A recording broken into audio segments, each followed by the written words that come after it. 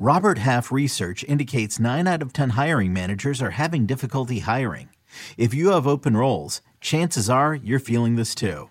That's why you need Robert Half. Our specialized recruiting professionals engage with our proprietary AI to connect businesses of all sizes with highly skilled talent in finance and accounting, technology, marketing and creative, legal, and administrative and customer support. At Robert Half, we know talent. Visit roberthalf.com today.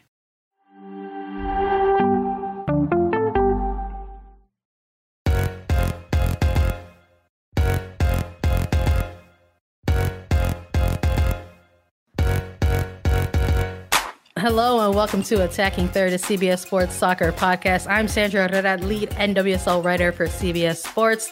Joined today, as always, by my colleague and co-host Lisa Roman, NWSL analyst and broadcaster. On today's episode, we have a special interview episode for everyone. But quick, a reminder to follow us on Twitter at Attacking Third.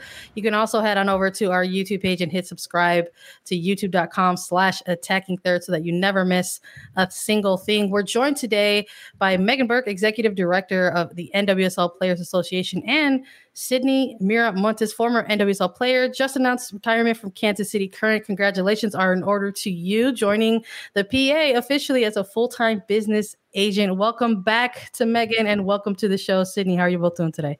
Thank you. I'm doing well. Excited to be here. Excited to sit next to Meg virtually. But yeah, thanks for having us.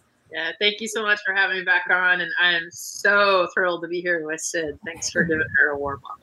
I think, well, go ahead, Lisa, take it away. Yeah, I mean, I'm excited to have Sydney here because, Megan, when you shared the news that she was retiring, which congratulations are definitely in order, Sydney, to you. But now joining the PA as a business agent, using your experience and your platform to help players that are still competing. Why did you want to make this move? Why did you want to stay involved with the PA? Yeah, I think I've been playing soccer for so many years. And actually, I was in a similar position 2 years ago where I did make the decision to step away, retire from soccer. And, that was the best decision for me at the time. But I quickly found that soccer is a part of me. I love this game. And the opportunity to play in this league is so special. And so when I had an opportunity to come back to the league last season, I knew that it was my mission not only to be able to play soccer and enjoy it again, but also set myself up for what's next and really figure out what it is I'm passionate about and what I want to do for a career long term.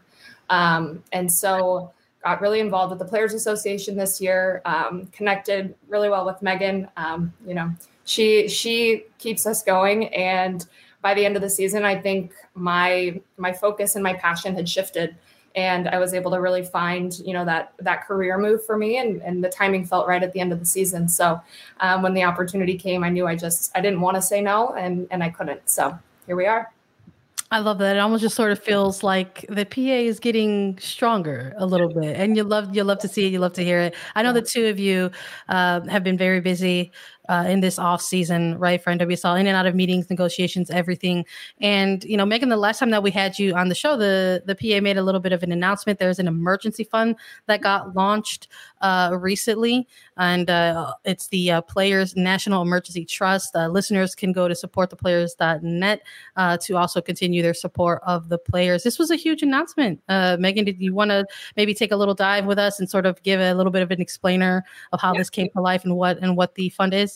I'm happy to do it. So it's fan supporters can go to www.supporttheplayers.net, net for National Emergency Trust, but also the domain name. This was an idea that really came to pass out of the No More Side Hustles campaign that we launched. As we really listened to players' stories, we just heard story after story of like, this thing came up and I couldn't afford that emergency. And the examples, you could spend your whole podcast imagining examples, but a few that have come to mind is like a player loses a parent during the course of the season and can't afford that plane ticket back home. A player gets traded and has to get her 2 little boys in an airplane at the last minute because she's got to ship out and get to the next club within 24 hours. Player who had to move out of her apartment and, it had mold in it. She's got to come up with a security deposit to find a new one or something. Just a few examples. Out-of-pocket copays for mental health treatment became really important this season. And so we'd started this process this summer of looking at launching an emergency and charitable fund, which is something that labor unions do. And when Mana, Kaya, and Sinead all came out with these stories, it became evident that there's just this kind of wider need for players to remove cost as a barrier to players seeking the help and support they need. I've been connected to Mana, but she actually came to me and said, I'm passionate about this, about removing cost as a barrier to seeking mental health treatment. I really want to figure out how we could fundraise for this. All these people reached out to me about, setting up a GoFundMe or doing this or that. I was like, it's funny you say that, because actually we've got this other thing we're doing, and there's really this synergy between the kind of two efforts in coming together. So Mana has really been using her voice to amplify the need to support players and removing costs as a barrier to mental health treatment. So that's really become kind of a focus. And, I think the response said, you can certainly speak to it from the player's perspective, but I feel like that what I'm hearing from players is that this is an awesome thing. We're really glad to see it happening. It's good to know that the union is there for them. We'll always have their backs, and this is going to be a safety net that's there when they need it. Yeah, Sydney, as a former player and really having your finger on the pulse of what the players are thinking and feeling when this fund was announced, and now that it's active and out there, and fans of the league can support the players directly, does it provide a sense of comfort or stability for players in the league that aren't making enough just based on their contracts with teams? Absolutely. I mean, I look at the impact that the Players Association continues to be able to have. And I think this is just another element to that. And to see the evolution of the PA and the resources that are starting to come available, and then to be able to provide just that comfort to know that, hey, a bad situation might happen, but I've got people in my corner. And I think that can translate into so many different things to allow players to just feel good, feel confident, and be able to go out and do their jobs to the best of their ability and eliminate some of that worry. I want to maybe back off of that a little bit. Something that we've been seeing in this offseason, adjacent to all of these forms of support that are coming out for the players, and now that includes this emergency fund trust. Something that we've been seeing in the offseason with the introduction of San Diego Wave and Angel City, we saw a very active trade window, right? But one of the narratives and storylines that have been coming out of it, in particular with the player acquisitions, is that the conversations that have been taking place ahead of something like an expansion draft, where we saw a lot of teams trading out, right, of an event like that, and sort of hearing, behind the scenes that an event like that in the past has brought a lot of maybe anxiety at times for certain players because of the unknowns that lie ahead, right? With that recent event that just took place, is it, I don't know, perhaps refreshing to sort of know or hear or see that there are a couple of clubs that are introducing themselves to the league in a way in which they are trying to engage more with players, having transparency, having conversations prior to sort of making those moves ahead of an event like that? Yeah, I mean, I think it's encouraging to see. I think you're seeing a little bit of a philosophical shift that we're living through in this moment. I think it's a positive thing, and it's encouraging that clubs are wanting to hear what players' preferences are. But we're also amidst a CBA negotiation, and I can assure you that what players want is not permission but power. We want to be able to dictate terms and conditions of employment and decide where we play, and not have to ask for a club's permission to do that. So those are things that we are fighting for right now. Let's sort of stay with that energy, Megan. I imagine that there's been a lot of, meetings and conversations, a ton of back and forth, and everything in place, and fans and how they can, with this fund, and how they can perhaps donate directly to players and support the PA, because that's something that has always kind of come into play, right? Especially with everything that has gone on in 2021. That's sort of something that has always been the question that has always sort of been hanging towards the end of everything that we've been doing on Attacking Third when it comes to highlighting the Players Association and everything that's been going on. There's always that very simple question where it's like, how can I help? What can I do to show support for the players? And you've already mentioned that heading over directly to the .net is the best, most direct way to actually do that. But in terms of how the actual fund works and how players can utilize that, do they apply for the funds? Is there a board of trustee that comes into play that oversees the type of case-by-case scenarios? How does that work once the player comes forward with their emergency? You know, I'm a lawyer and a nerd, so I love a process question, like a really good process question. So the supporttheteplayers.net is a 501c3 status pending with the IRS. So once that status is approved, it's a charitable contribution that's tax deductible. And it is independently administered by 4 trustees. The PA has appointed these 4 trustees to manage the funds. So I don't make the decisions. These trustees do. And those 4 trustees, I think it's significant who they are.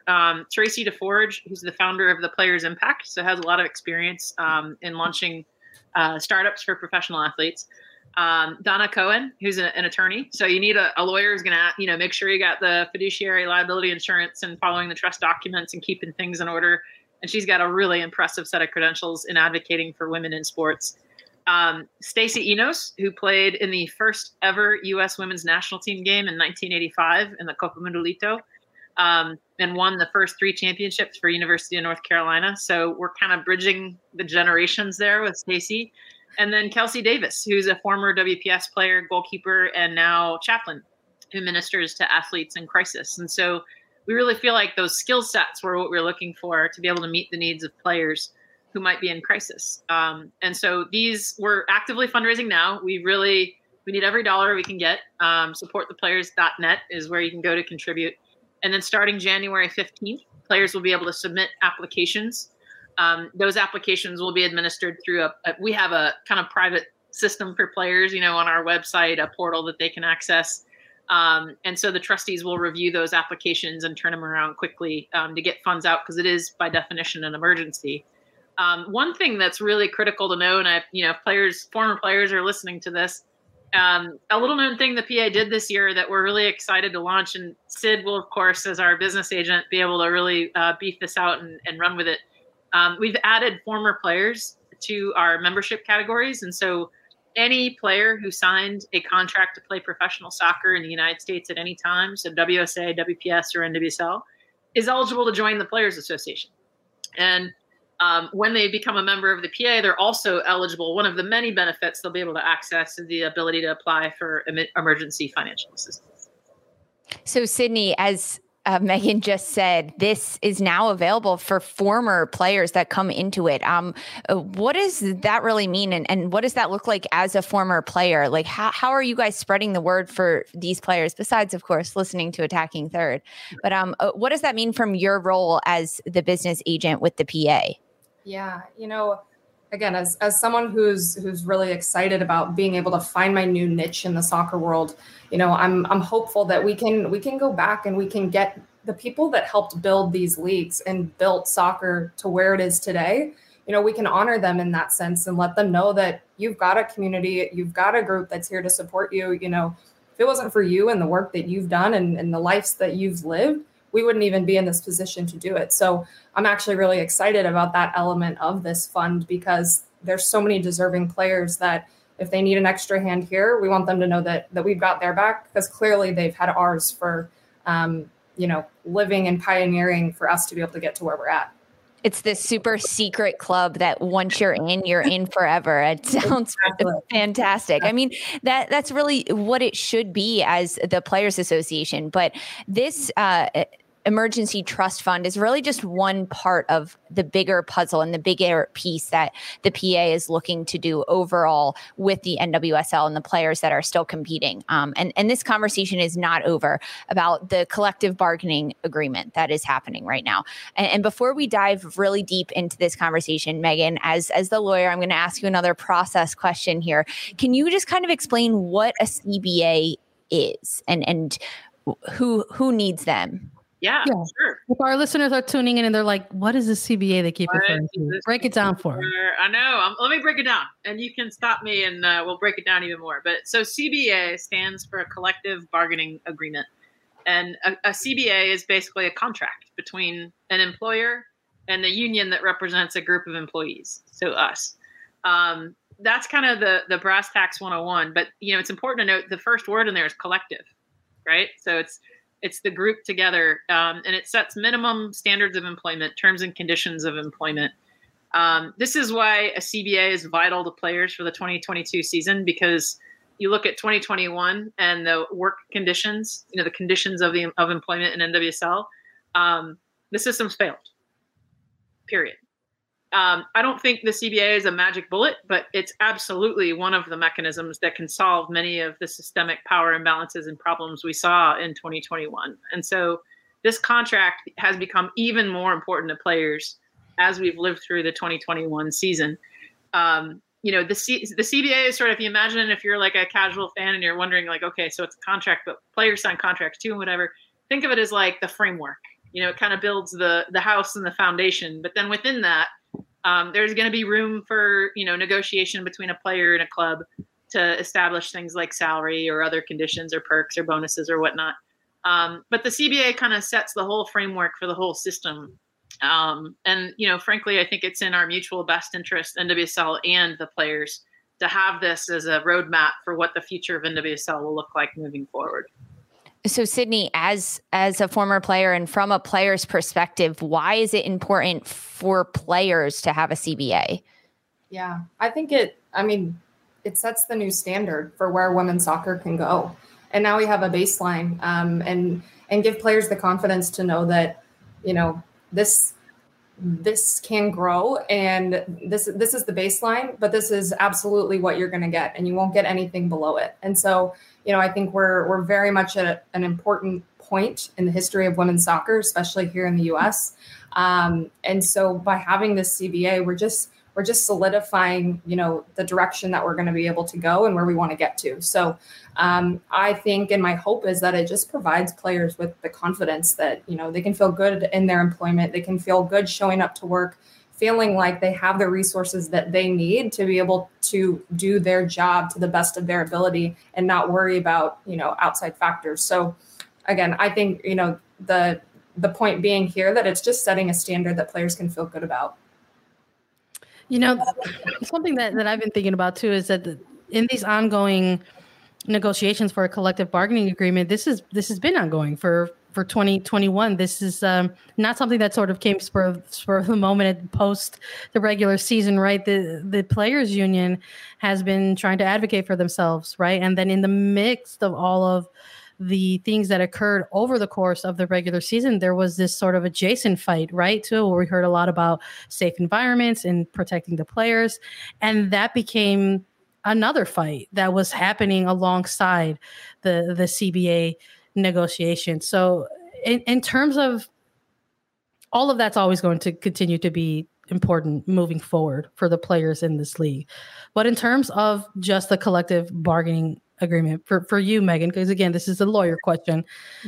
In your perspective, what's the temperature? Where did the conversation stand at this point, perhaps with the players union, the league, and this CBA? I mean, to use an analogy, we're in stoppage time. So, we did the math. We've had 34 bargaining sessions since March. We have spent over 250 hours literally at the bargaining table. When I say 250 hours, that is only at the bargaining table. That does not include all the meetings that players, our bargaining committee has had to prepare, to debrief, to draft documents, to conduct surveys, get player input. Let's put aside the No More Silence and No More Side Hustles campaigns. I'm not even including that. I'm talking 250 hours at the table. So we do feel like we're in stoppage time here. We'd hope to have a contract by the end of the year. I don't think that's going to happen. I think there are some issues that we're not quite there yet on, but I certainly hope that immediately in the new year, we might be able to get there. You're kind of alluding to this, Megan, but for players that maybe are listening to this or fans that want to support the CBA, as you look ahead to the end of the year, and really it's so crazy to say 2022 just around the corner, the goal for the Players Association and the CBA, what kind of timeline can players expect? We're engaged in that discussion now. Those preparations are happening now. And, I feel comfortable saying that we're not going to relive the 2021 season.